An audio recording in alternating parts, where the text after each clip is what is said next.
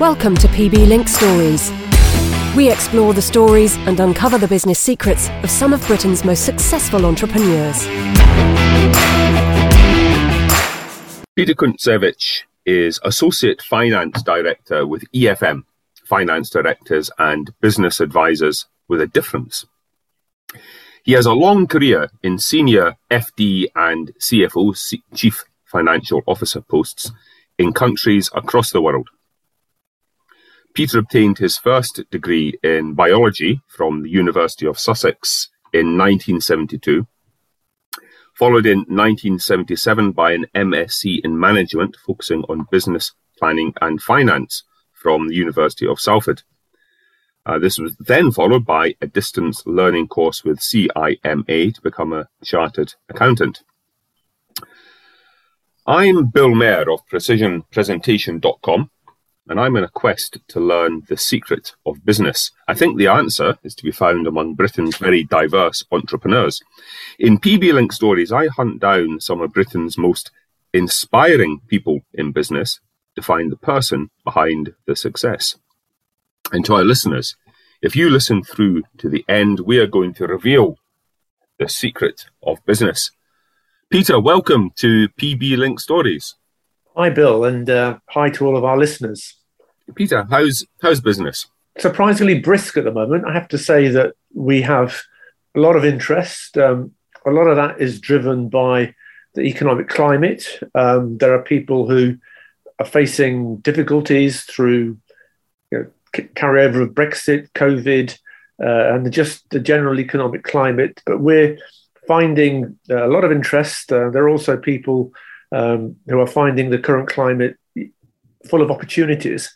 So our business model allows us to step in quickly and help and support and give advice as and when required. So we're pretty buoyant at the moment. We're quite happy. Good.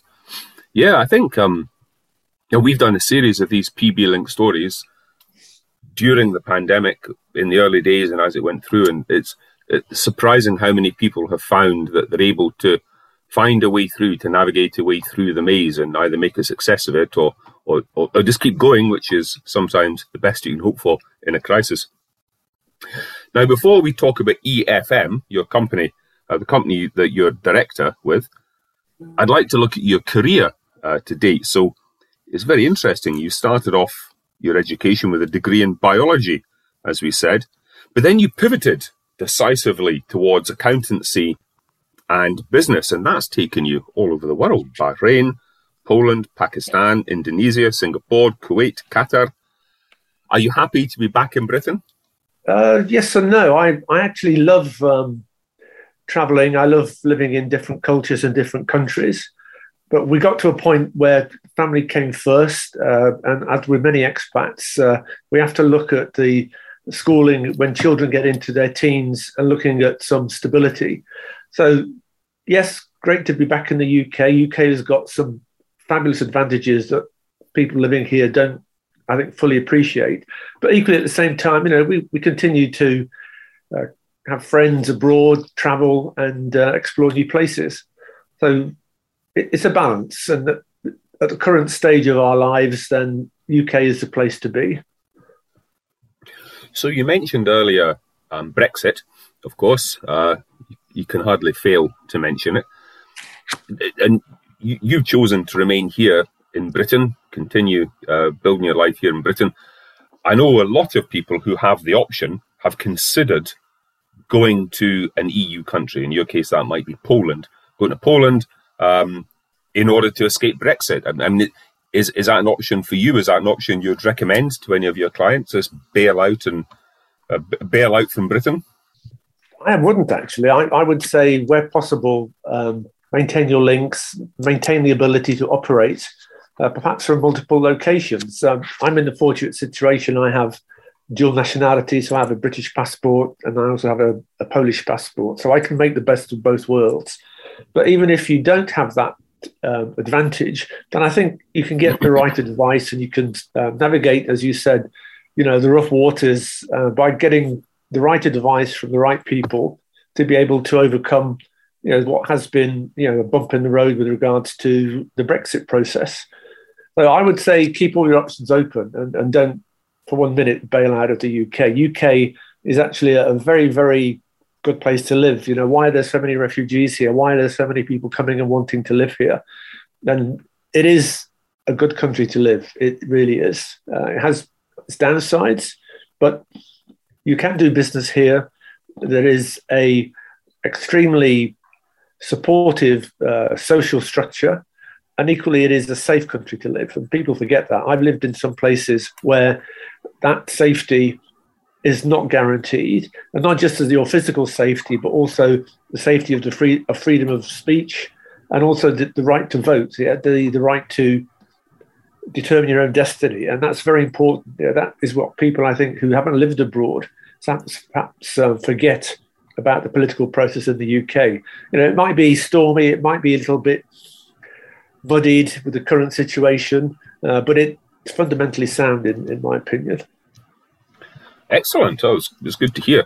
And I understand that in terms of ease of doing business, especially starting up a business, registration, tax and everything, things are a lot more straightforward in Britain than in Poland. I hear all sorts of Polish entrepreneurs tell me that. They can't believe how straightforward the system is here. British entrepreneurs listening to this who have never tried to open a business in Poland might be surprised, but apparently we're very, very fortunate. The bureaucracy in Poland, and perhaps that's because it's an ex-communist state, I don't know, but the bureaucracy in Poland for businesses apparently is horrific. I started working in Poland just after Poland entered the EU. And right, 2004. As you say, there was a real carryover of the communist mentality, and to be able to do business was difficult. It was a minefield.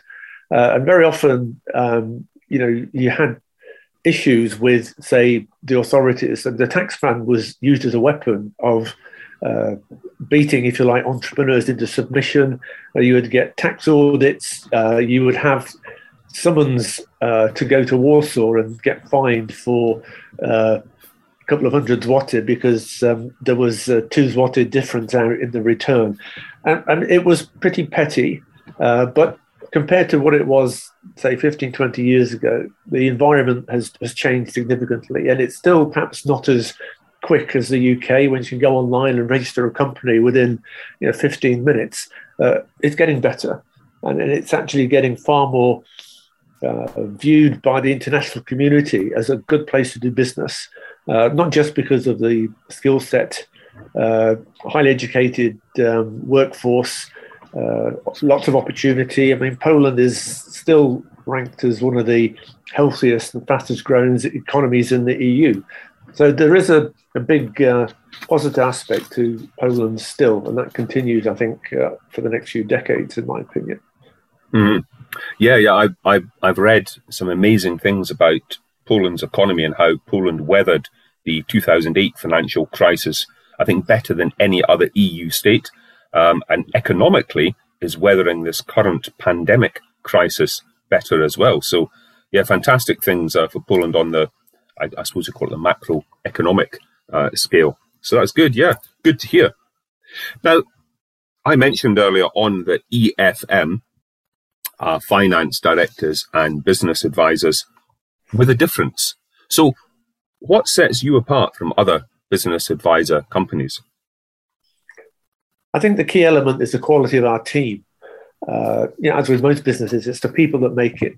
But we have a group of nearly 70 experienced, weathered business professionals who have come through the finance route. We're all qualified accountants, but our careers are varied, and it's not as if we're sort of pigeonholed into, you're the bean counter over there. No, everybody has progressed into a much broader general management role, and we have huge experience across multiple sectors that we can bring to bear and to support our clients. Hands-on experience, the ability to work under pressure, the ability to solve problems, but we're also not consultants that come in, write a report and disappear. We present ourselves and we try to become part of the team. We become owners of the problems, and we deliver. And in addition to that, it's not just our 60 to 70 people. We have a very large network of associated companies. We don't pretend to know everything, and we don't pretend to offer everything.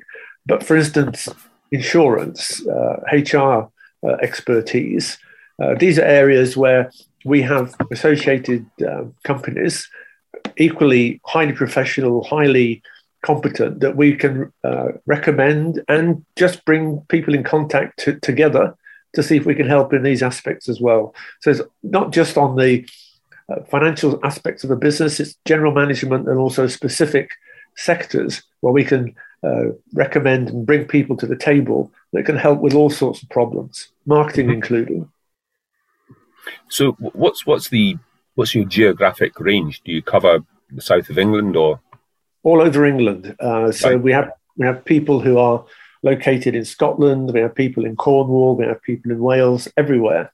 Okay. But equally, the other, if you like, side benefit of COVID is that people are working from home. So location is less and less important because we're finding that with the clients that we're taking on board, it might all be done virtually, like this, like on Zoom. And we can do that. And particularly on the, if you like, the financial aspects of business, you don't have to be together in the same building to start to put together a business plan or do some analysis, etc., etc. But face-to-face contact, I still feel, is extremely important. I think we're all missing it. We all want it to happen again, but it might never return to the previous days, 5 days a week in the office. It might be a balance of 3 days, 5 days, or even 1 day, 4 day. Mm-hmm. But the ability of our team to help across England is not limited. Fantastic. Now, I believe as well that you're able to help or very small businesses or startups or businesses just getting on their feet and starting to get the momentum going. They're able to tap into your support and help because I think I read that you can offer support on demand or even on a kind of a small monthly retainer, perhaps only half a day a month or something like this. So it makes your help very accessible to a wide range of businesses. Absolutely. And that's perhaps one of our USPs. We recognize that businesses who are starting up might not have the financial depth or can afford a quality finance advisor or a business advisor. So we discuss it with our clients. It might be 1 day a month. It might be 2 days a week. It depends really on the needs of the client, and it might also be, with the passage of time, full time, where we actually come in and become a permanent part of the management team. Mm-hmm. So yes, that's exactly where we are. We are flexible, we are affordable, and we provide real value for money in terms of the added value that we can bring to the business. Superb, yeah. I can see that you could then grow with the business if you started off just doing a day a month, as you said, and then you might end up a year, 2 years, 5 years down the line as a full-time member of the team. Amazing. Absolutely. And even when we start up, we also have a branch which helps with bookkeeping. So if the company is growing quickly, doesn't want to take on additional staff straight away, then we have a team of accountants, which we can do accounts remotely. We can do the nitty-gritty of invoice processing, payments, cursory management accounts, and year-end account submissions. We can do that as well, but our main added value and our level of expertise is at business advisory level, and I think that's where we would come in and add the most benefit to the business. Great stuff. We've mentioned a couple of current phenomena. We've mentioned Brexit and COVID. What is the biggest challenge facing businesses in Britain today? I think that's a very, very broad question, but I've been trying to distill this down into 2 or 3 themes. And I think uncertainty to me is a key word. It's not a new word in business, but it's uncertainty from unknown threats. And I think the biggest example I can give of that is COVID. Nobody ever in their wildest dreams, if they were doing risk assessment on a business, I think put into their risk management plan COVID, an endemic, a pandemic that's going to close down the world for 2 years. Who on earth could have foreseen that? So I think the key theme, I would say, is uncertainty. And that's the biggest risk. It's always there for a business, but it's this uncertainty, the unknown, that I think people have to stand back and begin to plan a bit better. But equally, there are steps I think that people can take now to mitigate the risks. And I think one of the biggest mitigations is flexibility. There's a thing: act, don't react. Don't be afraid to admit you don't know everything. Yeah, we should say we don't know what we don't know, and don't be afraid to ask for help, because this is, I think, what a lot of our clients were a bit slow in doing, in the sense that it's a totally new ball game, and entrepreneurs sometimes have an extremely good skill set, but it's very fixed and focused on their passion and what they believe they can do. But as their business grows, they need to get other people on board that can do what they can't do. And that's, I think, also what EFM can offer in terms of that level of advice, and support them in how their business should grow, where they need to invest their money.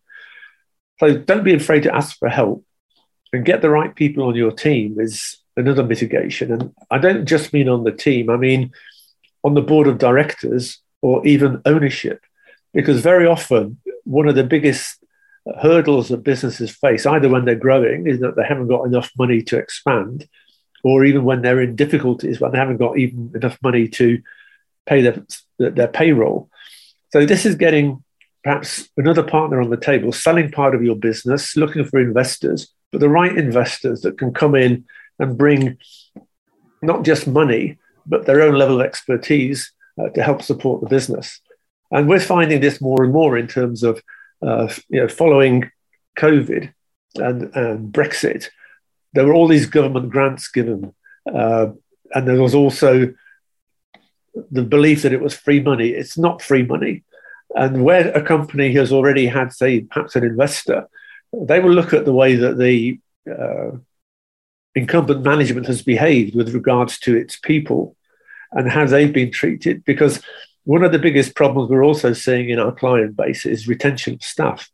There's been a huge rotation or pressure on employers, because sometimes people weren't furloughed, sometimes people were sacked.